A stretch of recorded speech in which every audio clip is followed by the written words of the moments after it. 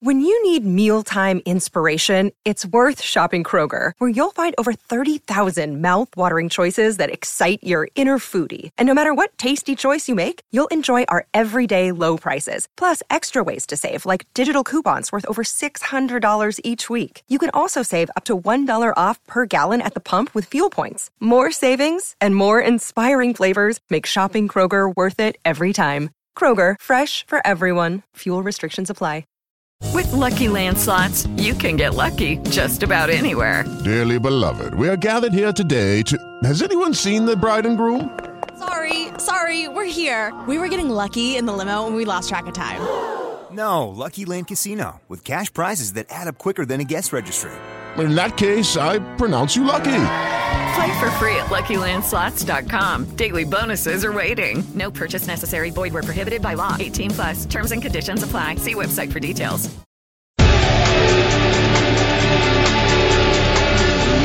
Ladies and gentlemen, welcome to Eat, Sleep, Suplex, Retweet.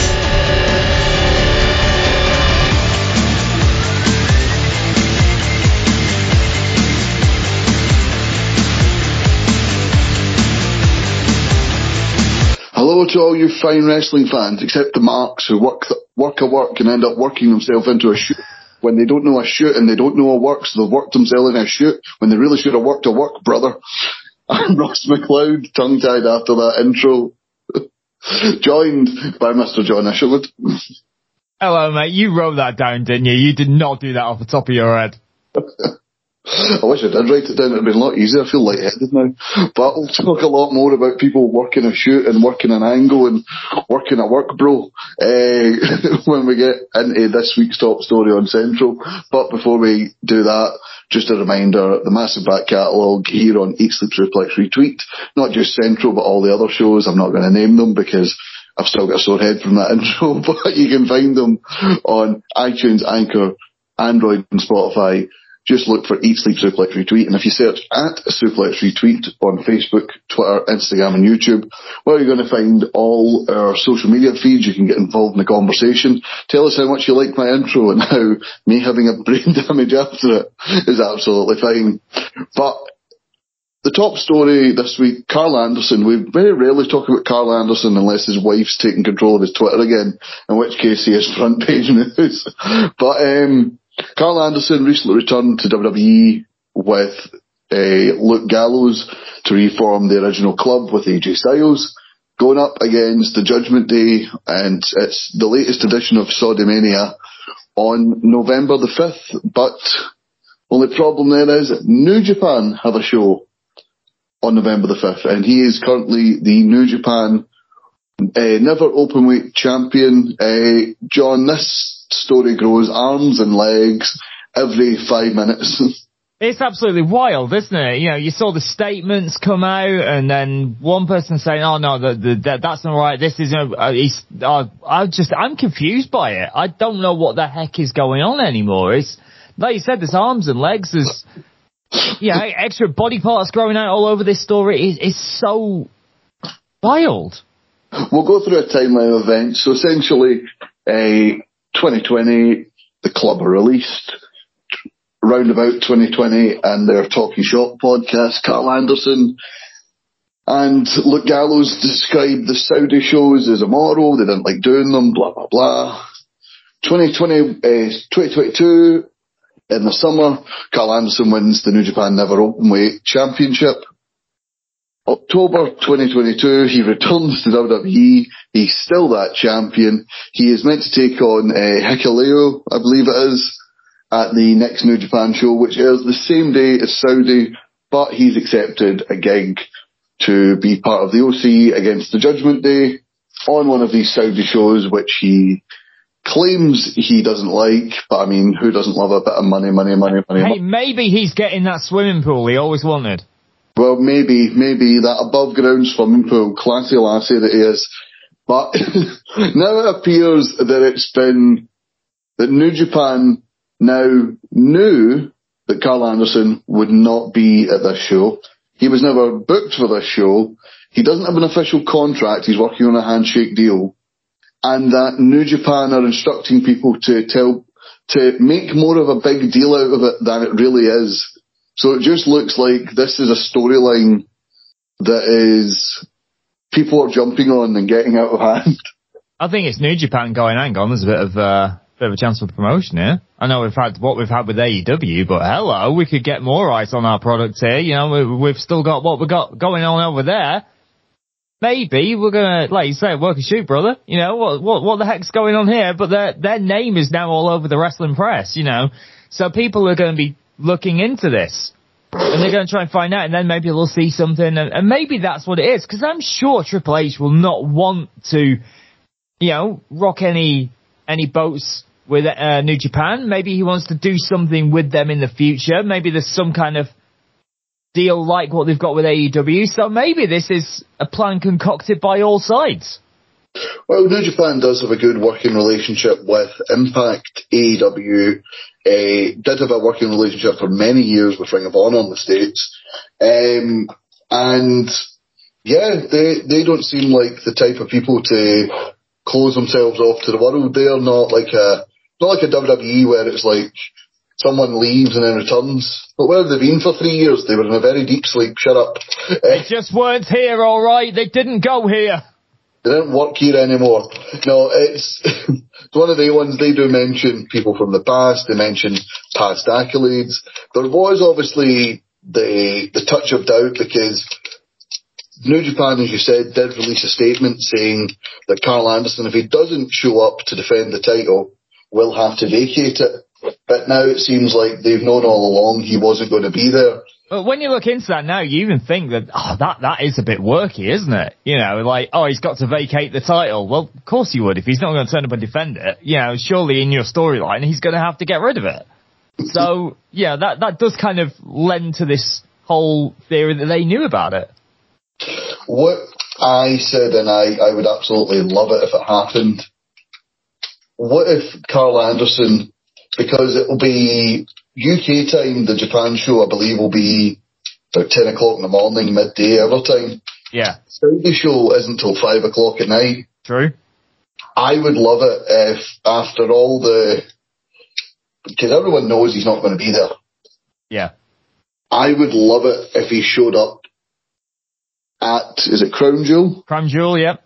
Yep, I'd love it if he showed up at Crown Jewel with the never openweight title around his waist. Well, yeah, they did let Mickie James turn up with the Impact Knockouts Championship, didn't they? So, I mean, why not? I mean, this is a new era now. We are in the Triple H regime, so why not? You know, Vince would probably be like, I'm never going to let that happen. But, you know, Vince McMahon, that's a blast from the past. You know, maybe this is a different matter now. Maybe Trips is fine with it. I don't know. Or are we just going to... I want to know who New Japan's version of Jack Tunney is. Funny Jack Tunney himself. Who thought he'd get a reference on the show today? But I'm coming here to strip him of the title. He's got to vacate that title because he can't defend it within 30 days. Well, obviously you mentioned we obviously didn't do last week's Central.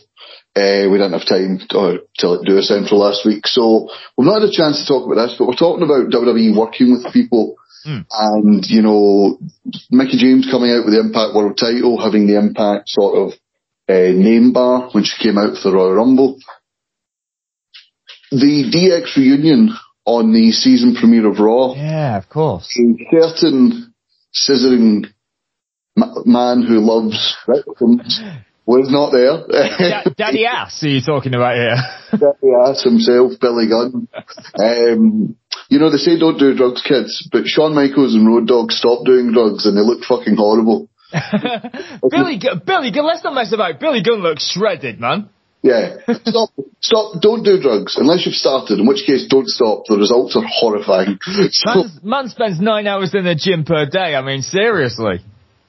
But yeah, Billy Gunn was not at the DX reunion on the season premiere of Raw.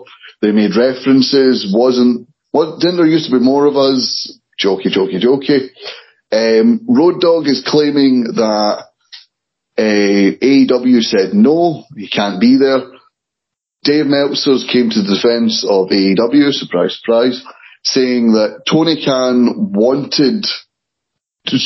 was going to allow him to go, but they wanted reference to the fact that he works in AEW and maybe a mention of AEW. Now, that to me is, it's a demand you know you're not going to get, but then you can make yourself look like the reasonable person. Like, all I did was want our name and our likeness all over their show. You know, like, obviously you were never going to get that. And let's face it, they've had that in the past. You know, obviously there's the Sami Zayn mention of AEW when that whole wild period of Monday Night Raw was happening. And he did, what was it, Sami Zayn's electric chair or whatever it was called? That whole thing. And he was just kind of like unscripted, off the hook kind of deal. And obviously Chris Jericho has done the Steve Austin Broken Skull sessions. They've had mentions of AEW within the WWE, you know, ecosystem. So it's happened in the past.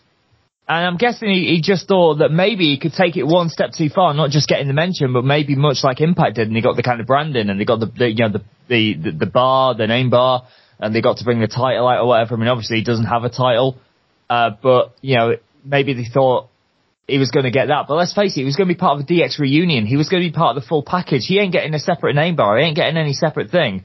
We're not going to go in there and it's like, here's X-Pac. Yeah, he's going to, and look, it's Road Dogg. He was one of the tag team champions. And here's Billy Gunn. And by the way, he works for AEW now. Back to it.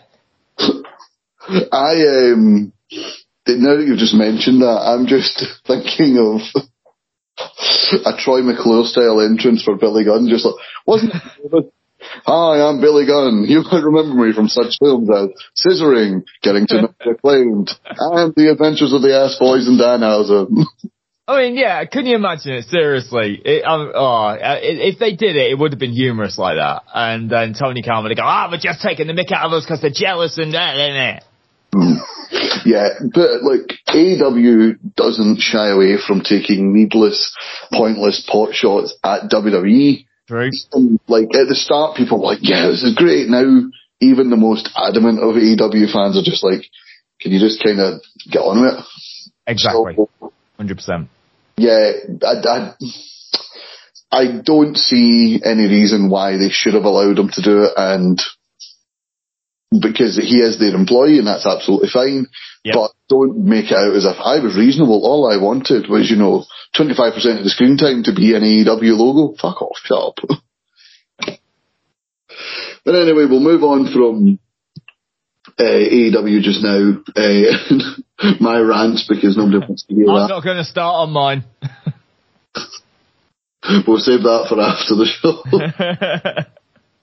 But yeah, moving on from NXT. Well, in fact, sorry, I was about to say moving on from AEW to NXT. Maybe that's why Triple H doesn't want to deal with him. Triple H's baby is NXT. Yeah, maybe. They did pick the... people can go, counter programming. You went after the night. Everyone knew for years, Wednesday night, NXT. That's when NXT's on. You chose that night for your show. Yeah. They went up against it, and Triple H lost his baby. So maybe that's something to think about. But his baby was back with a Halloween Havoc takeover this past Saturday from the WWE Performance Center. Vic Joseph and Booker T on commentary. What do you think of Booker T on commentary, by the way? He's one of those people who kind of like, I enjoy him probably in small doses. He's really good at one point, and then he'll be utterly terrible the next minute, and then he'll be pretty damn good again, and then he'll be utterly he's one of those, he's so inconsistent. He's like an inconsistent footballer.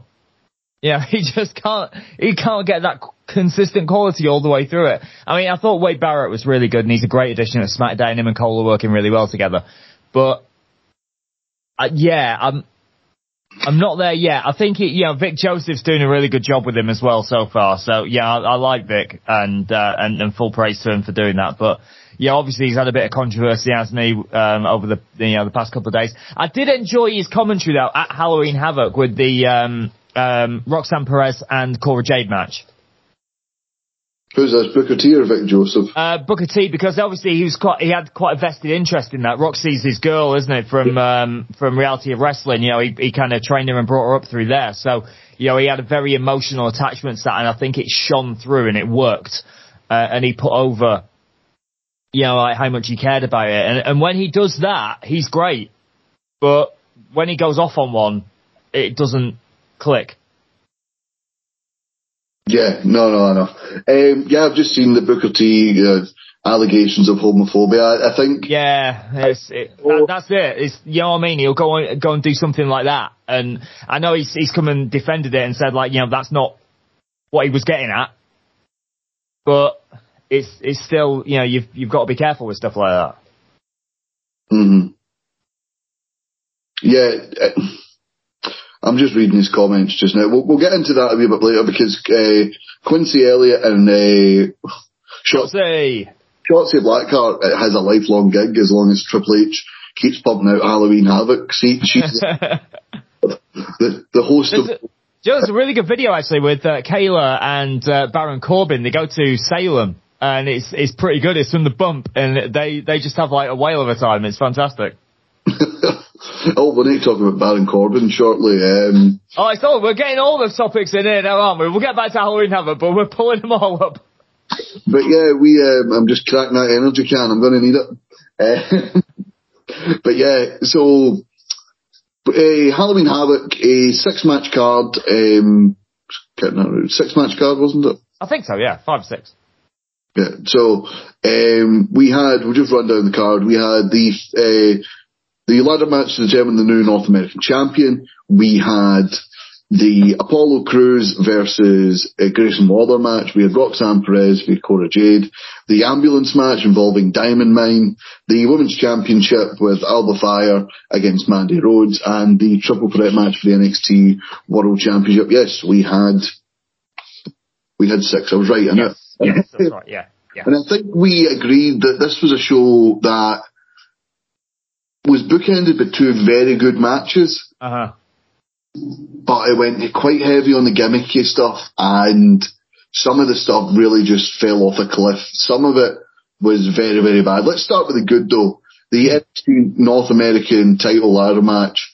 I was okay with any guy winning this match except Carmelo, because I thought it would have been pointless to have him lose the title to then just win it back. It's as if, oh, well, the only guy that can beat me isn't here anymore. What chance do the rest of you have? There's much bigger things in Carmelo Hayes' future right now. So, yeah, it was right for him not to win that match. Yeah, him and Tripp Williams, I wouldn't mind seeing them both go for the tag titles in the future. Get them on SmackDown or something like that. I'd love to see them two on the main. Them two are great. They're really, really good. I'd love to see them on the main roster real soon. I loved his entrance. Yeah. I thought he got the intro from Tripp Williams up on one of the stands, just getting flashbacks to Vince McMahon showing oh yeah, the dive, yeah. Showing Gronk how to do the dive. But yeah, a great match, I thought, to open the show. Wesley, obviously we mentioned, winning the title in a match involving Carmelo Hayes, Oro Mensah, Von Wagner and Nathan Frazier. Von Wagner nearly killing a woman in the front row. Yeah, he really yeeted old Wesley there, didn't he? He launched him. Oh, wasn't so talking about that. More the. Oh yeah, that incident, of course. Yeah, I remember with the ladder. Yeah.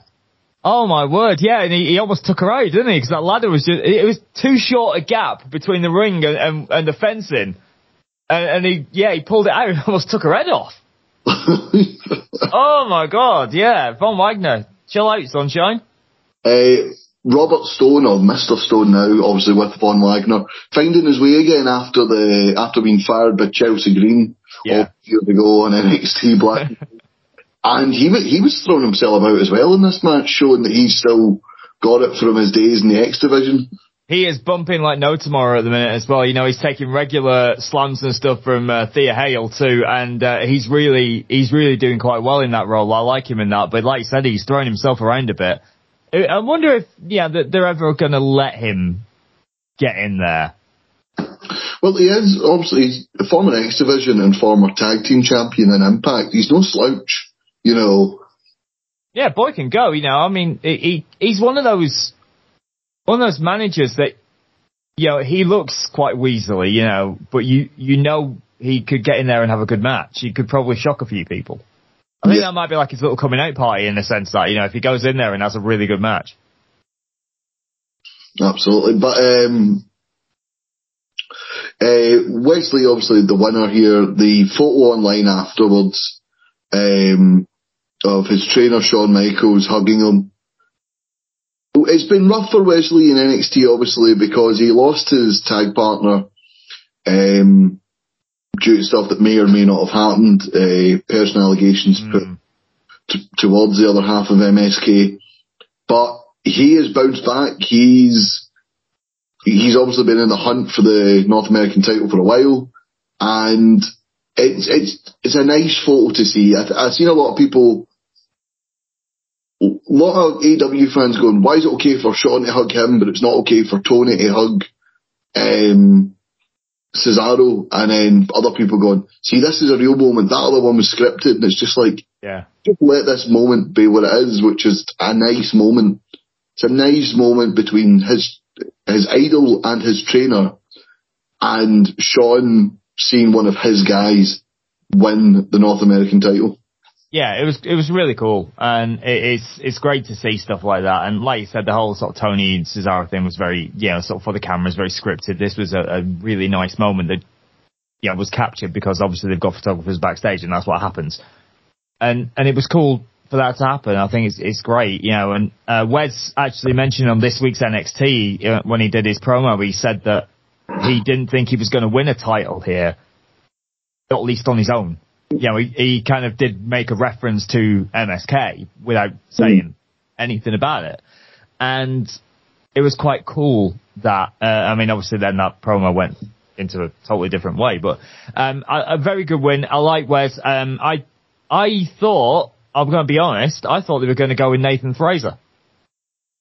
I thought they were going to go as well. Yeah, because they'd heated him up really well. And, obviously that series with Axiom, A-Kid, was really, really good. And he's over. He's over like Rover right now. He's doing really well. And they kind of... But then the booking logic from back in the day makes sense here. They put Wesley on a touch of a losing streak. And, he's finding himself. And he's fought for this. And that journey makes sense. But I just saw Nathan Fraser as a big breakout, and he had a breakout performance, I have to admit.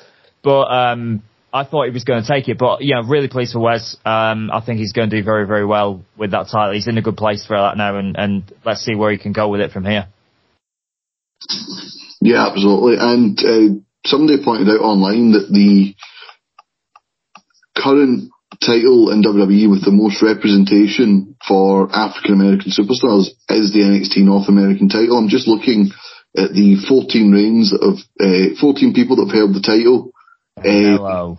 Ricochet, Velveteen Dream, Keith Lee, John Ruff, Isaiah Swerve Scott, Carmelo Hayes, and Wesley. So 7 of the 14 are African American. Really cool. Yeah, really cool. You've got Solo, who is Samoan. You've got Bronson Reed, he's from New Zealand. Damian Priest, he's Latin American. A hodgepodge of people have heard this. There's some great champions there as well, obviously some of the talent not with the company right now, maybe coming back from rumours that you hear. But then, you look where some of them are now. The likes of Damian Priest, who is in top level stuff with Judgment Day and the OC, on big cards. He's done his big thing at WrestleMania with Bad Bunny. He's gone on and done really, really well for himself. Ricochet's a fixture. Had great matches on SmackDown with, he had those 2 great matches with Gunther. That's fantastic. Keith Lee's doing his thing in AEW right now, and I think kind of rebuilding himself a little bit. You look at some of the talent there. Again, Swerve, he's there with Keith Lee. Great talent. Absolutely fantastic. And doing his thing. There's been some great stuff there. I almost forgot about Leon Ruff because he held it for like a week, didn't he, or something like that? Yeah, he held it. He beat Gargano because of Priest, and then he couldn't beat Gargano. Yeah. Because of Priest. Gargano, but then he beat Priest because of Gargano, so he was that sort of joke champion. But it was a strange moment, wasn't it? It was funny, but it was it was crazy. those things NXT does well, though. It was funny, but it didn't go too long. It wasn't Santino quick with the US title. But from the very, very good of the NXT North American title ladder match to the very, very bad of the spin the wheel, make a deal casket match, Apollo Crews, Grayson Waller. I know that you've got a bone to pick with this, but fire away. I'll let you. No. You talk about the match first. I'll get to it because it is near the end, obviously. So, Apollo Crews can see the future now. I don't know. Apparently, that's part of his gimmick. In between the start of this match, it took 20 minutes to bring the casket down, at least, because that's how long we had to sit through. There was a lot of filler, wasn't there? Yeah, the worst addition to the Scream franchise ever. Toxic Attraction. Go to try find Alba Fire, and I'm going to be honest, John, I work in a care home, and I decorated the care home today with Halloween decorations. Yeah. Care home looks scarier than what but horrible acting, far too long a segment. Mandy Rose and Toxic Attraction hunting for Alba Fire. Why not just go to the arena and say, no, I'm not coming here. You want my you come to the arena, you know. I think it was just an excuse to get a haunted house thing in there, wasn't it? That's all it was. It was horrendous, but then, do you know what else annoyed me? Druids with short sleeve shirts. Druids should be cut completely. Either do Druid or don't do Druid. No half Druid. Don't do any of that. But, Apollo Crews, Grayson Waller. I like Grayson Waller. I think he's a really good, really, really good heel. He's good stuff with AJ Styles. He's sort of been involved in far too much filler lately, though, for me. And also played Ric Flair on Young Rock. Did he? Yeah. There you are. But just far too much filler at the minute. And this Apollo Crews storyline, I thought it might just have been me because I haven't really watched Apollo since he's went back to NXT. But I was like, do I care about him? And no, it's not just me. The large portion of the universe are like, why are we subjected to Apollo Crews? Spin the wheel, make a deal, casket match. Booker T ranting and raving on commentary about how Apollo should have lost because he went through the casket. No, he went through the lid. You have to go in the casket and close the lid. If the lid's broke, you can't close the lid. It's in the rules. Apollo Crews then calls upon the powers of the Undertaker to appear out of the casket and halfway up the ramp with Druids, bringing a somewhat bigger casket now. The match continued for what felt like an eternity, but I'm reading the times here. It was apparently only 12 minutes and 58 seconds. Jeez. Do you want to have your wee rant about what you didn't like? Well, it felt like double that for a start. It really did. Apollo's a great talent, and I think he's kind of better than this, and he will probably admit that he's better than this.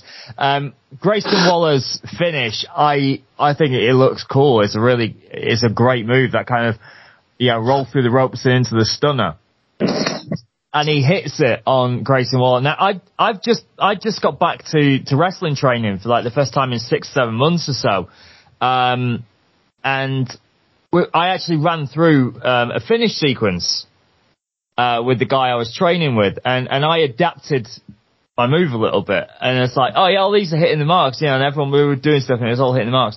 And then I come home and I watched this on a Saturday, or on a Sunday rather, and I watched this finish move. Grayson Waller goes for his finisher, misses it, and Apollo still bumps it. But right in the view of the camera where you can see that Grayson Waller didn't even get his hand around his neck to pull him down for that stunner.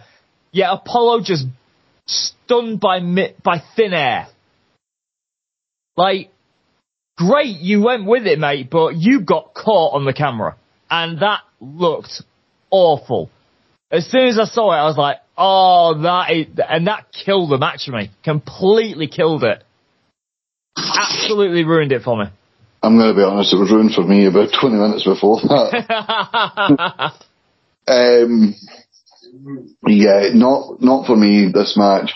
Apollo eventually gets the win. The big Grayson Waller goes to Tombstone. Apollo reverses it, then ends up chokeslamming Grayson in and closing the casket lid. Apollo wins, but we all lose. We definitely all lost. It took me a while to get back into it because the start of the women's title match, and this took me out. Cora Jade and Roxanne Perez kind of brought me back into it. The Weapons Wild match, I really enjoyed, and I really enjoyed the ending. Cora Jade, like, you've never been my friend. Roxanne, well, you were always mine. Hits the finisher onto the chair. 1, 2, 3. There's not much really to pick apart here, other than Perez bringing the skateboard into the match. I thought that was a nice touch, but it was your standard hardcore match, and it was a nice blow-off to the feud. Yeah, you know what? I thought the story was really good. I enjoyed the story a lot, and again, like you just said, I loved the ending. I love what they did there. I thought it was really, really cool. And the way that Roxanne sold like, you're almost my best friend kind of thing. I thought it was great. The bump from the balcony was horrid, but bar that, it was a kind of like okay match. But the storytelling was so good, it made it better in a way. Yeah, no, I get that. I like I said, I enjoyed it. I haven't been watching much NXT. I'm trying to get back into it. But yeah, TakeOver, get back into it with those guys. It's just a bit, it's a bit hard to get over something when Apollo Crews has just won a match. Yeah, once you've had something like that match that just kind of died a death, to bring this out, which was obviously going to be, quite an intense storyline, that those two hadn't really got like a, something that you could really get your teeth into. This was a really deeply personal thing. You needed to invest in this and care about it, and it wasn't all about the, getting the toys out and just whacking each other with chairs and stuff like that. There was an emotional angle to this, and it was, I think, difficult to get into because of that. Sickening. Both those ladies are only 20 years old. It's wild. I heard a quote from Shawn Michaels when it was on Busted Open, and he said, like, it's crazy that these two women are like a combined age that's still younger than me. I'm just looking at like some of the ages for the NXT roster, because Wes Lee is only 27. Yep. Just absolutely disgusting. Carmelo, 28. I think, like, Thea Hale's 19, 20, isn't she? Something like that. Now, because like she's getting in there quite a lot with Chase U. She's very young. I think that Sol Rucker is around about 23 or something. I think that Nikita Lyons is 23ish, something like that. For God's sake, it's just sickening, isn't it? It's a very young roster, but I mean that's kind of what they're really building with now, aren't they? They're going for those extremely young athletes that are getting in there and helping them transition into this sport, which is very cool, and they're obviously picking it up very, very fast, which is great. But then again, they're doing it 5 days a week, aren't they? Once they sign to that contract, so yeah. Nathan, like Kaylee Ray, Alpha 5 / Kaylee Ray. She's always Kaylee Ray to us.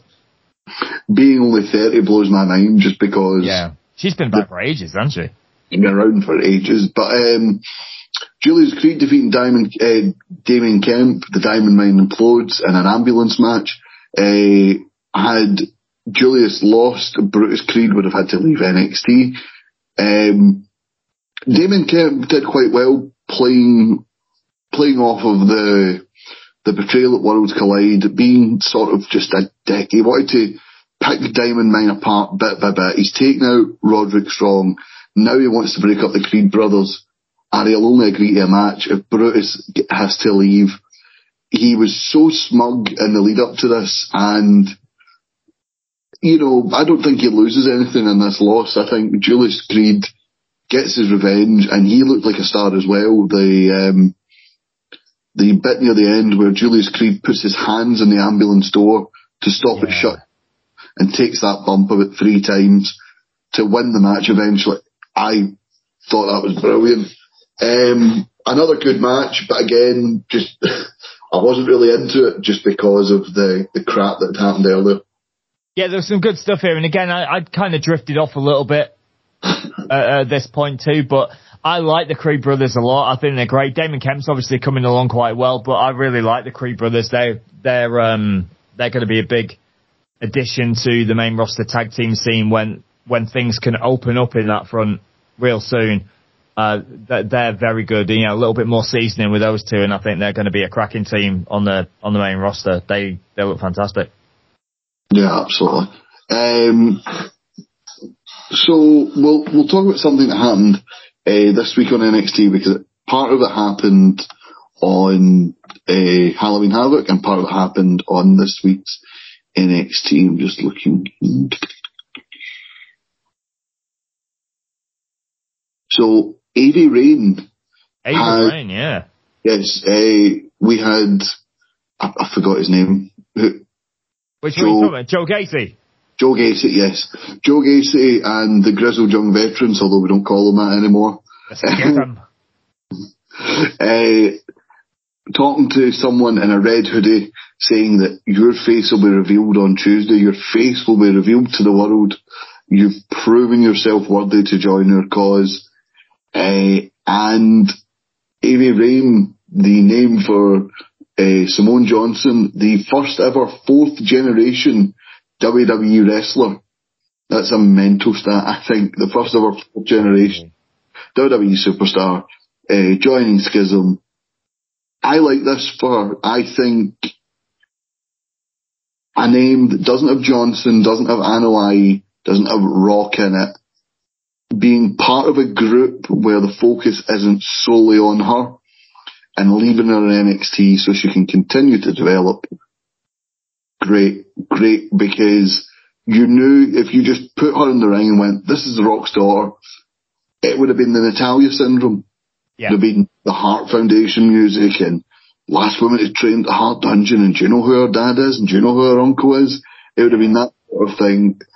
Throwing her in there, I absolutely love this. You know what? It was a really cool introduction to her on Tuesday's NXT, and she got a good pop from that small crowd that's there, because obviously it's quite a small crowd in that performance center. She got a really good pop, and in that group there, she's got Joe Gacy, who is good in the ring as well. I've seen what he can do, but he's a fantastic promo as well, so she can learn a lot from him. And she's with two really solid wrestlers who she can also learn off. With the GYV, with Schism, Rip Fowler, Jagger Reed, obviously James Drake, Zach Gibson. She's in a very good spot. Now, I've never seen her in the ring. I know she's done a lot of the NXT small house shows that they've been doing in the States. I've never seen her, so I'm very interested to see if she can go, because, like, the first impression, and the first impression is always one that sticks, first impression was good. So let me see what she can do inside those ropes, and if she can go, then we've got a good start here. Yeah, so we then see the ambulance with Damon Kemp driving away from the arena, only for a car to come in. Who could it be? We know who it is. It's Rhodes and Alba Fire. Their match continues. See, for the shit we had to sit through, for the actual in-ring stuff to be 7 minutes long, pissed me off. There was a lot more that could have happened in this match, I think, and it's a shame that it didn't get the amount of time it deserved, really, and that's a shame. Yeah, it's... Mandy Rose continues her Triple H style run with the title. Who do you see beating her at this stage for the title? Oh, this is the difficult thing, isn't it? Because there's I picked Alba to win in this. I thought, because my thinking was that they were going to move Toxic Attraction to Raw or SmackDown. So I thought they were going to pull them away. from NXT, but that doesn't seem to be the case. Maybe they just left this so Mandy Rose could get that 1 year as champion, and she's going to drop it soon, because that's actually quite a big thing. But who could take it? I mean, the obvious answer is Roxanne Perez. That's the completely blatantly obvious answer. Some of the other big contenders, I think, have been sidelined into the tag division, like Zoe Stark. I thought she could have had a good run. Nikita Lyons not quite ready. Indy Hartwell is over, but not over enough to be a champion. Like that, not like the figurehead. So you're left with a Roxanne Perez to do that, and then have the other stars established underneath her. I'd love to see like Roxanne Perez as champion, and this is like a really competitive thing going off. I'd love to see Ivy Nile challenging. Wouldn't mind Ivy Nile either, no. Well, as of yesterday, she has passed that 1 year reign. She's at 366 days now, with the title, Mandy Rose. She's also obviously the undisputed NXT Women's Champion after unifying the NXT UK Women's Championship as well. Could we see, do you think Miko Satomura is going to maybe Good question. Or either her or Blair Davenport coming back, Again, I completely forgot about that. And then there seems to be, I don't know if she's kind of it doesn't seem that she's announced a release or anything like that. Isla Dawn still hanging around. Maybe that's another one who could transition over to NXT. So, I mean, they've got a new character turning up, haven't they? There was a promo, which went out, I didn't see it on the show unless I kind of skipped through it just after one of the ad breaks, and I didn't notice, with somebody calling up the Performance Center. And then it was, leaving a voice note, but it was very kind of like Matrix-esque, a little, kind of like a hidden voice kind of thing. So I don't know whether there was anything, there. I'm just trying to remember the name of this, bizarre character that was kind of teased. But I mean, that's another option that could be hanging around if Isla Dawn's still part of the club. I think again, Ava Raine is too soon. You've got to heat her up. Yeah, absolutely. Well, speaking of promos, we saw a fire being lit and someone throwing a mask into a fire. When you zoom into the mask, is T-Bar's mask. T-Bar, known as formerly Dominik Dijakovic, who had his best run in WWE and NXT. Some classic matches with Keith Lee. Had a couple of shots at the title against Adam Cole. A few matches with Johnny Gargano and the like. Great to see Dominik Dijakovic being stripped of the remnants of that horrible, horrible gimmick. Yeah, 100%. Bring him back as Dijakovic. Feast your eyes, all that kind of stuff. Want to see that again. I really, really dug what he did. Like I said, those matches with Keith Lee. I mean, God, you should run those matches back. If you watch them again, they still stand up. It's extremely high quality. Also part of War Games and Survivor Series 5-on-5 in 2019, so another two great matches under his belt there. Well, he was shaved bald as T-Bar, so maybe it's an Elias situation where we just need to wait for his... wait for his hair to grow back, yeah. God. But anyway, we started with a banger, we'll end with a banger. Braun Breaker, the forever champion in another sense, the chosen one of NXT 2.0, defeating Ilya Dragunov and J.D. McDonough, the Irish version of American Psycho. yeah, it is, isn't it? It's the Irish Patrick Bateman. But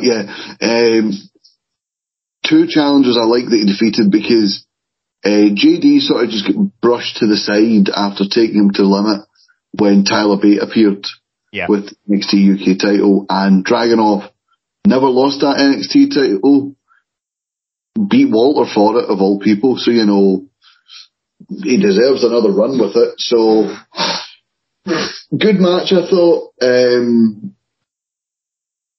There's not really much I can say about it. Like, it's hard to talk about the good bits of a match for me, but when a match is shit, I have everything to say about it. I'll let you wax lyrical. Yeah, I mean, triple threats are always a weird one because obviously, you know, one person's going to be outside the ring for a little while. You know, unless it's, you're going to have that 2-on-1 situation. But then again, once that 2-on-1 situation is finished, then, you know, that one person who's had the beatdown is going to be out of the action for a while and you're focused on those two. So triple threats are always a bit of a weird one to watch, really. But, yeah, I thought it was a really solid match. Dragunov is spectacular. JD's doing some great work at the moment. His promo stuff is great. His facials are brilliant in the ring. You know, he looks like a complete arsehole. You know, he comes across like that. And that's brilliant because that's exactly his character. And Bron Breakker is still, you know, doing Bron Breakker things and he's really, really good. The result was correct.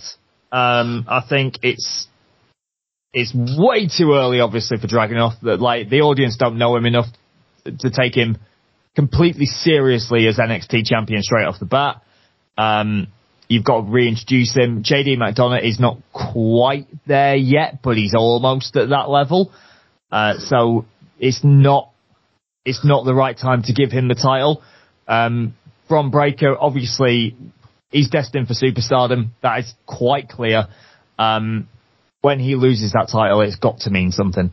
And, you know, it's got to mean something big before he disappears. Well, let's talk about the implications, because we saw recently on NXT teasing that he could cash in Austin Theory. No one's ever cashed in on the NXT title before, but, you know, Charlotte Flair used her Royal Rumble winner's spot to challenge for the NXT title. So you talked about it meaning something. News came out this past week that they might have Theory hold the title for a year, so he's the first guy to do that sort of thing. Yeah, interesting kind of, you know, angle they're going off with it. We talked earlier about how they had backed themselves into a corner with the fact that Roman Reigns' title reign, when it ends, has to mean something. Yeah, the whole fall of the bloodline has got to be, you know, that's the people who win those tag titles, the people who win that title off Roman, it's got to be huge. And I don't want it to be a cash-in. No. I don't want the person a la the Bar in 2017 and 18, it's 16, 17, where the Bar beat New Day for the titles only to lose them the next month to the club under freaky circumstances. It's got to be at least a 3-month reign. And with Theory, it's kind of been boxed in here, but with Bron Breakker, I think if you cash in on him, it means something for the simple fact that it's now put NXT in the conversation with Money in the Bank. It has added that to the conversation, and it allows for Braun to go up and for Theory to have a reign that isn't undermined by any bloodline or Brock Lesnar or Seth Rollins sort of, or Bray Wyatt, who's obviously just returned. You know, none of the distractions of the main roster. He's the guy. Yep, 100%. I mean, you could bring him in there and he'd do a great job, and he would, you know, like Bron Breakker could have a fantastic kind of big title win, you know, big defense against whoever, and then, you know, he's completely beat down from it, and then, you know, 8-time down hits and it's all over at the WrestleMania weekend or something like that. But yeah, it would work quite nicely for Theory to be part of it and give Breakker that chance then to go and get onto that main roster. I've got a little theory about what they could do with Breakker on the main roster as well, but again, that's almost painting yourself into a corner like they've done with Theory. Yeah, I think so as well. If they give, for me, this is just my theory of it, if they put Bron Breakker on the main roster, Goldberg him. Put him on a rampage. Get the count up like they did with Asuka. And again, once he loses, it'll mean something. But you're going to heat that guy up because he just comes in there, wrecks someone, and he's gold. Get those big meaty men slapping meat. Yeah, just get in there, wreck people, get the count going. You'll heat him up like no tomorrow. Not exactly a bad thing, no. It's a good shout. But the next, obviously, premium live event is Crown Jewel and then Survivor Series. But the last show of 2022 will be NXT TakeOver Deadline. Be held on the same day as Ring of Honor's Final Battle and UFC 282. So a lot of competition for this one. Yeah, it's a fairly big day for combat sports, really, isn't it? Some big names, and let's see how that turns out. I mean, obviously, your NXT event's going to be available on the Peacock and on WWE Network, whereas the Ring of Honor event will be a pay-per-view, I expect. Mm-hmm. And then obviously UFC. I believe is that pay-per-view in the States. I'm pretty sure it's pay-per-view. And it flits between BT and BT pay-per-view over here, doesn't it? So it's going to be interesting to see that. But it's a big weekend. There's no doubt.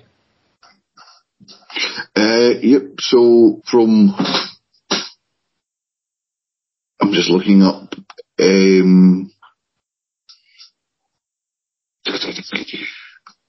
Sorry guys, I had something open here regarding our next story, which is about CM Punk and his AEW buyout clause. Oh my word, this whole thing just changes all the time, doesn't it?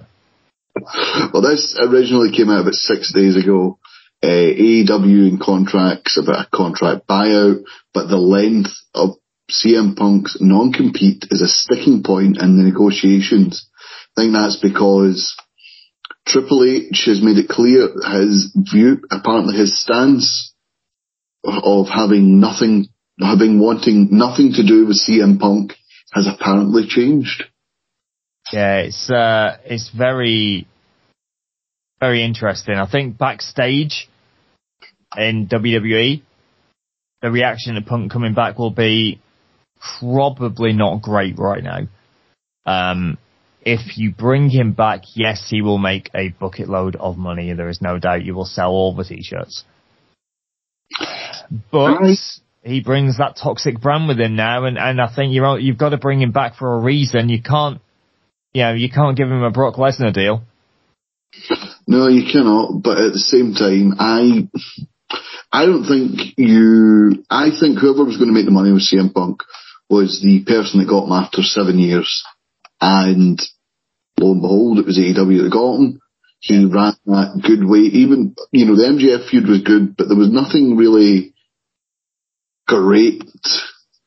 There was good matches with Eddie Kingston and there's a lot of potential there, wasn't there? And it just didn't come off. There's a lot of potential, but sorry, just hear thumping there as my dog's scratching up. Hey!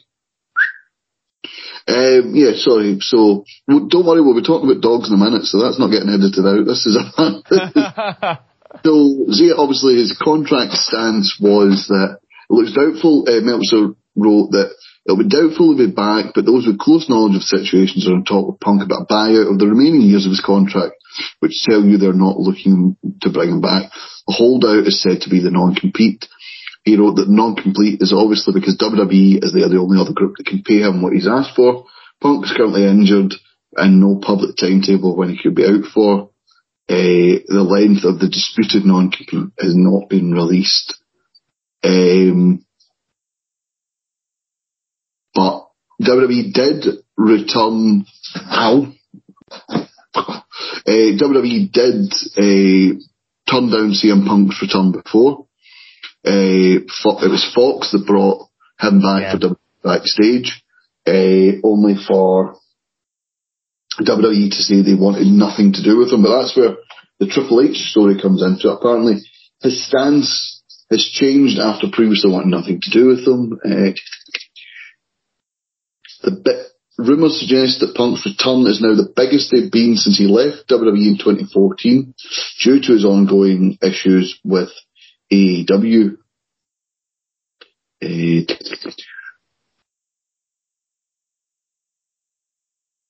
Just looking. I was told, pretty straightforward, that Triple H wants nothing to do with CM Punk and even less to do with Phil Brooks. At least that I was told in July. So that was when Triple H took over. I guess they're no longer foxhole buddies, right? Nope. But WrestleVotes reported that his stance on returning has softened. So WrestleVotes said, we did ask over the last couple of days if it had softened, and it is a little bit from what I understand. I still think there's animosity. I still think there's lots of pieces that need to be picked up between them. The two of them specifically, Hunter learned from Vince and Vince makes amends with everyone if the money is right. To say the door's closed is ridiculous on anyone's part, especially in this quote-unquote war. That's happening right now. I would say never say never, absolutely. So, it looks like a story that's a non-story that's only a story because he looks to be leaving one place. It's nice to see WWE signing former people after every time someone leaves WWE. It's AEW debut of this person coming soon. Yeah, such a person is all elite. And now it's going back the other way. Oof. Would I sign Punk? No. Would I sign Punk if Fox were paying for him? Yeah, why not? But he'd have to adhere to some very strict guidelines. And I think it'd be a case of you mess up, you're gone. And, Punk could be an attraction piece. Not like he was in AEW, being on weekly TV. He's not going nowhere near the title. He's an attraction piece. You put him up against, up-and-coming stars like he did, he did a little bit of that in AEW as he was sort of feeling his way back in, but I wouldn't have him march through him. I wouldn't have him win all the time because he's a wily old Fox experienced guy. He's going to start putting people over in the end. Yeah. And that's what he needs to do, but does his ego accept that? No. So I think this is a situation that people are going to salivate over for a little while. And, here we go. I'm going to touch some wood because I'm going to hope my prediction comes true. It'll never happen. So, more news about CM Punk. CM Punk claims that his dog Larry was hurt in the backstage fight after All Out. Rumours from the original story said that Kenny Omega grabbed the dog to remove him from the altercation after Ace Steel and Punk started throwing fists with the Young Bucks. And it says here, in the days, weeks after the fight, there have been several versions of the story about what happened, including the version Punk told from his side of things, and the story about Larry the dog, which had not been told until last night. Dave Meltzer noted in Wrestling Observer that he had gotten stories from both sides, and the part of the dog has never been mentioned. Meltzer noted that per multiple sources, CM Punk's story about the dog is total fabrication. Meltzer later said, following on the Observer board, in response to members talking about the subject, anyway, multiple eyewitnesses have said the dog story was total fabrication. If it was true, at the end of the investigation, it would have been Punk staying and the Elite going. I don't even know what to say about it all anymore. Yeah, I mean, I really don't. I lost words with it. Let's talk about a possible Elite return because they have been backstage at AEW. Anyway, a video aired showing them soon to be back on TV. It was like the Elite, but they were like on fire, so let's cover their faces. I don't know if this is going to be the Elite and their unique sense of humour, making fun of all the hocus pocus surrounding the White Rabbit storyline with Bray Wyatt. But yeah, it looks like the Elite will be back sooner rather than later, possibly to go after the 6-man tag titles they won and then had to vacate immediately. Yeah, that looks quite plausible, doesn't it? I mean, whether they're going to come back straight away or not, I don't know. But it'll be a little while and we're going to get more of these kind of promos. This is probably highlighting my level of interest in AEW at the moment because it has just waned so much. Just not bothered. I know. They've made it hard. They've made it very hard for me to like the product right now. They've got a couple of standout bits. You remember a little while ago when we all watch Raw and we all consume all the wrestling and stuff that, we can. And you'd watch Raw via watching the highlights. Or you might watch some bits on YouTube. Yep. That's how I take in AEW now, because they're not doing anything that's grabbing me whatsoever. The only things that I really enjoy, I love FTR. I think they're great. Anything with Danielson, throw that in there. And the Acclaimed. Yeah, that's fair enough. That's pretty much it. Let's talk about some returns in WWE. The return of Baron Corbin with JBL as his manager. I absolutely love this. I sold on it already. I mean, JBL's the perfect foil for this. Baron Corbin's already unlikable, but when you add possibly one of the best heels in the last 15 years in JBL on the mic to the mix, it's just, he slates he slates Oklahoma before introducing Baron Corbin. He slates South Dakota they were in last night, or South Carolina. Yeah. Get on your sweat hog hoofs and welcome. He's been referred to Mr. Baron Corbin, the modern day wrestling god. I mean, it's great. It's so good. Like you said, you thought, I hate you before, but now it's like, no, I really hate you. It is, Jay. Just, they seem to be knocking, as you mentioned, we used to watch Raw via highlights, and, the thoughts of a return of Baron Corbin would have, oh my God, really? Now, under the Triple H regime, it's as if they can do no wrong. And obviously we know they can do wrong. Things won't work. There will be stuff that's going to be a complete misfire, or it won't, sort of work in the right way. But there's been more hits than misses. Yeah. And when you're 6-4 up, it doesn't matter because you're winning. Exactly. But yeah, there is so much stories to be told here, I think, with the new wrestling on Baron Corbin. They could have a lot of fun with this. There's a lot to go with here. Yeah, I think this is going to be a fun run for Corbin, without a doubt. I'm just hoping it's a gimmick he sticks with for a while, because Corbin seems to go through gimmicks like Big Show did, would you call it? He has, hasn't he? The good things on AEW, though, we mentioned, obviously, you watched some of it through Gritted Teeth. A potential face turn for MJF. MJF recently broke up a fight involving what's the name of the stable? The Firm. The Firm. The likes of W. Morrissey, Anthony, whatever. Ethan Page and the Gun Club. Yeah. Stopped them beating down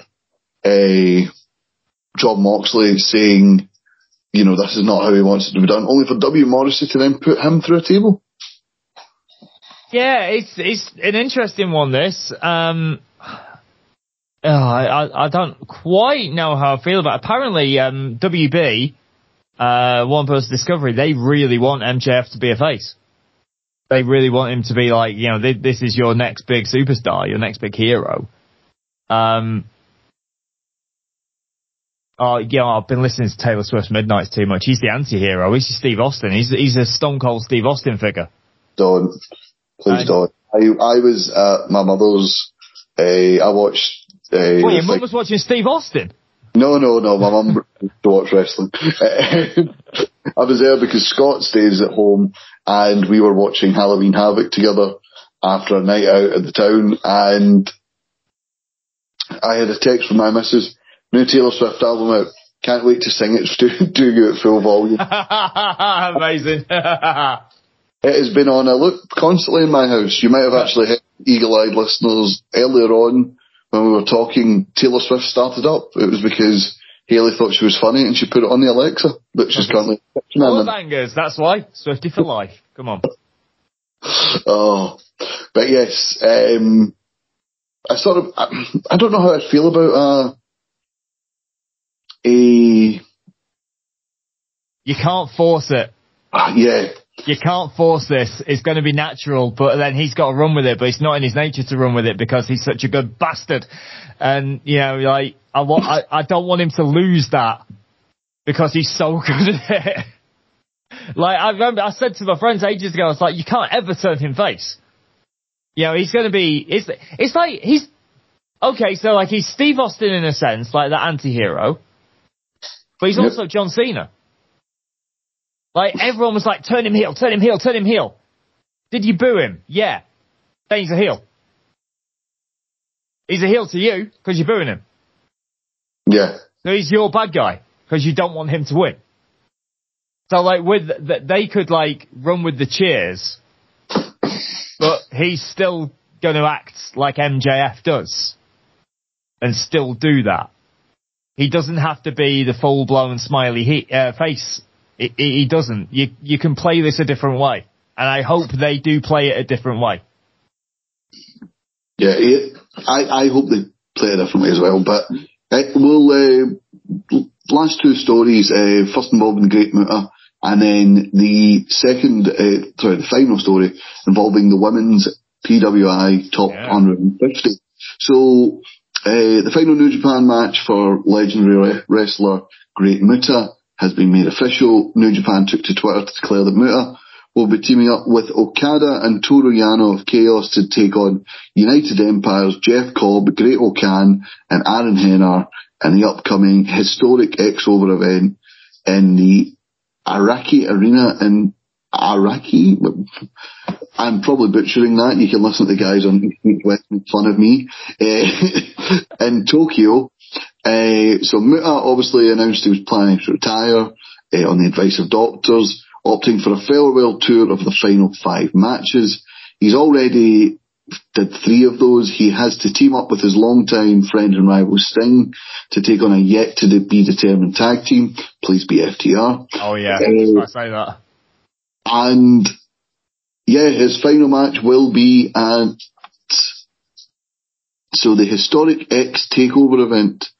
I don't know when that is. I believe it's in December. I think it is. I can't quite remember the dates. On November 20th, also the same date as the inaugural IWGP Women's Champion will be crowned. More on that obviously on East meets West. Great. And one of those names, even the most casual wrestling fans that doesn't watch New Japan knows about. Yeah, an icon, without a doubt. An absolute icon. And, this is a really good tour to kind of send him off. And, he's going to go down in legend, there's no doubt. These things are going to be fun. And obviously, sticking him in these tag matches keeps it light on him. He doesn't have to do so much work. He can get his spots in. Doesn't have to go bumping left, right and centre, so wreck his body. He can do his spots, do the mist, have some fun, boom, done.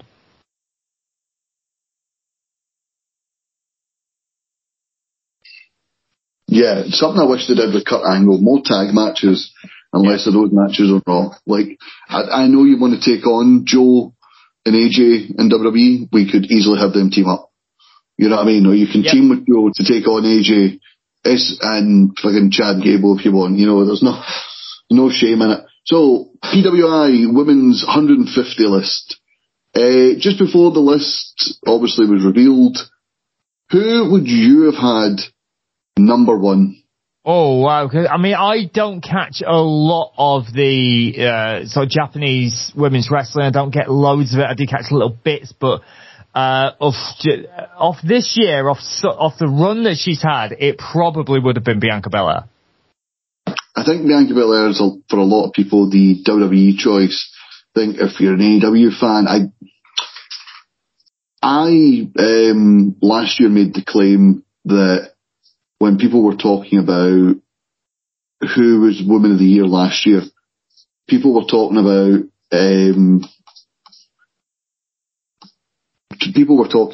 Britt Baker in there, and I really don't think you can make an argument now. I think she's gotten so cold in AEW.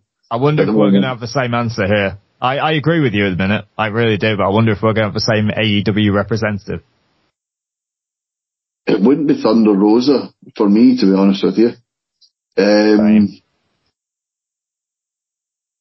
If we were going totally on kayfabe, I'd have put Jade Cargill higher. Yep. But I'll read out the top 10 for PWI's 2022 Women's Wrestling 150. The top 10 are from Stardom, Sayuri, I believe that's it. Sayuri, yeah. Sayuri. She's the current Stardom champion, 13 years pro, was ranked 7th in the 2021 list. She also is a pro MMA fighter, 6 wins and 3 losses, 13 wins and 1 loss in kickboxing. She's number 1, I'm not messing. I would say would not want to fight her. Number 2, Bianca Belair, WWE, Thunder Rosa of AEW in 3rd place, Becky Lynch from WWE in 4th place, can't really argue with that. Yep. With the year she's had, certainly character-wise. Jade Cargill rounding out the top 5 in AEW. Jordan Grace in Impact, number 6. Saya Kamitani. Yeah, I was going to say Kamitani. Kamitani, there we are. In Stardom. Charlotte Flair, WWE. Don't know about that one, but okay. Starlight Kid in Stardom and Taya Valkyrie for AAA and Impact. I think this is a hard one to dissect because I said last time we did a women's list on in the podcast of our top women and top men of the year when we did it for shows last year. I thought Deonna Purrazzo had a better year than Britt Baker. Yeah, Deonna's had fantastic. Yeah, she had a really good year, didn't she? I thought Bianca Belair, when you win WWE's Royal Rumble and then main event WrestleMania to win the world title in your division, I don't think you can not be number 1. So that's why I thought last year he was number 1. But I don't watch a lot of Stardom, and as you mentioned, I can't really comment on the number 1 pick. But yeah, Bianca Belair is the best of the rest. I don't think is a tricky answer. I'd have liked to have seen Deonna Purrazzo higher. I think even not being part of the women's the women's title picture, she still won the Reina de Reinas title and the Ring of Honor title, had the Champ Challenge every week on on TNA Impact, for fuck's sake. One of those shows. One of those shows. And she had a great year. She won the tag titles with Chelsea Green as well, was involved in the Queen of the Mountain match at Slammiversary. I'd like to have seen her higher, but Jordan Grace at the minute is the women's champion in Impact, so no argument seeing her as the high level Impact star. She's a lot more, I think she gains more attention from mainstream audiences despite still being an Impact, so I have no issue with that. The only issue I really have is Thunder Rosa. Britt Baker for a while was the best of a bad bunch and making the best of the shit that she got in AEW, but I just do not rate the AEW's women's division. And to put Thunder Rosa top 3 for me, it's a no-no. Yep, I agree with that. I don't think she's had that great a year, and obviously the injury has not done her any good. So yeah, I like Thunder. I like what she did in NWA. I don't know what's going on with her now, but Britt Baker's fallen off a cliff. I don't know what's going on with that. Wild. Oh, Rio's back as well. Rio, of course, yeah, Rio's back. Back, but then loses her first match back clean to Jamie Hayter. Yeah. What is going on? Anyway, I just got to give a shout though to Alexis Falcon, who's in the list. I've trained with Alexis, and she's ace. She's made the list as well, and some people I've seen at Progress before as well, like Kanji, who's got in there too. Laura Di Matteo. Some great talent has managed to get in that list too, and yeah, Alexis is a great talent. If you've not seen Alexis Falcon before, she's one worth watching. Yeah, absolutely. I'm just looking for the rest of the list. Everywhere I go, it's top 10, top 10, top 10. Yeah, I've not seen I've just seen the names. I've not seen the actual full list. Nice of you to give us the full list, guys. Come on. Yeah, I think obviously they want you to subscribe to PWI. Have it here. I do not. There's a lot of talk from, I know, like, obviously the guys I work with at Future Shock and everything else like that, they were saying, like, where's Lana Austin in this? Is there any other ones that you've seen that maybe you're like, why aren't they there? Not off the top of my head, if I'm honest with you. Not the ones that, you know, there are other people are on the list that I know from this list I've got here from Progress, the likes of Charlie Morgan. Tony Storm's on there. Dakota. I thought Tony Storm may have been a little bit higher because she exploded quite well in AEW. Dakota Kai's on that list. Obviously, she's made her comeback. Giselle Shaw as well. I think is that a standout year. Did some good work in Progress as well, and great work in Impact.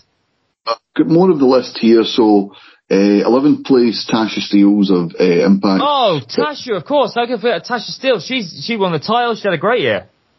Miyu Yamashita, I believe she's in Stardom as well. Britt Baker, Masha Slamovich is a good year in Impact. That was the name I was about to ask you if it was on the list, because she's like one that's been picked for Stardom, really. 15th place, Mickie James in 15th. The Stardom High Speed champ, AZM. Liv Morgan in 17th place. The current SmackDown Women's Champion, Ronda Rousey in 18th place. Deanna Purrazzo in 19th. No, I'm not having that. She should be a lot higher there. Unatami, I'm not going to read her second name because I'll make an absolute arse of myself, but she was number 20. 21, Mandy Rose. Mandy's had a good year. That's probably quite fitting for her there. There we are. Just my entire thing decided to freeze. Mercedes Martinez ranked at 20. Tony Storm, I believe, was 24. Dana Brooke, 88. Some champions that didn't rank. The NXT Tag Team Champions, Chance and Carter, didn't rank on the 150. Neither did one half of the Impact World's Knockout Tag Champions, Jessica. I can see why, just for the simple fact she's been back about 3 or 4 months, and she's only been wrestling matches in the past month or so. It's like Bayley, isn't it? She's been back 5 minutes. Bayley will be up there next year. Yeah, of course. But yeah, that's the list, the big hitters. If I only had one thing to argue about, I can't say that number one didn't deserve it because I don't watch Stardom. But I can, without a shadow of a doubt, say that Deanna Purrazzo should be a hell of a higher than 19th. Yep, I agree with that. But that'll round us up for Central this week. John, thank you very much for joining me. My pleasure, mate. Next week, if we do a show, if we can be asked, we'll be previewing Crown Jewel and the match that's not going to happen between Karl Anderson and Hikuleo, also on the same day. And if we decide to do a show the week after that, that'll probably be reviewing Crown Jewel and seeing where Survivor Series takes us in the coming, where the road to Survivor Series is going to take us. Don't forget Survivor Series featuring War Games this year. I was about to say, it's the setup for War Games. Obviously, you got to get that heat, got to get that cooking up now, haven't you? So, I mean, you're looking at the teams that could be going in it. Which women's teams, which men's teams are going to go into saying it's going to be storyline driven, so, everyone's getting their eyes on certain things. everyone said that, you know, it was going to be the Bloodline. Everyone, the Bloodline are going to be in there. I don't think the Bloodline are going to be. I think something's going to happen in Saudi Arabia, and the OC and the Judgment Day are going to be in War Games, because the storyline with AJ and Finn and AJ and Priest and AJ and Edge to a certain extent has been growing since WrestleMania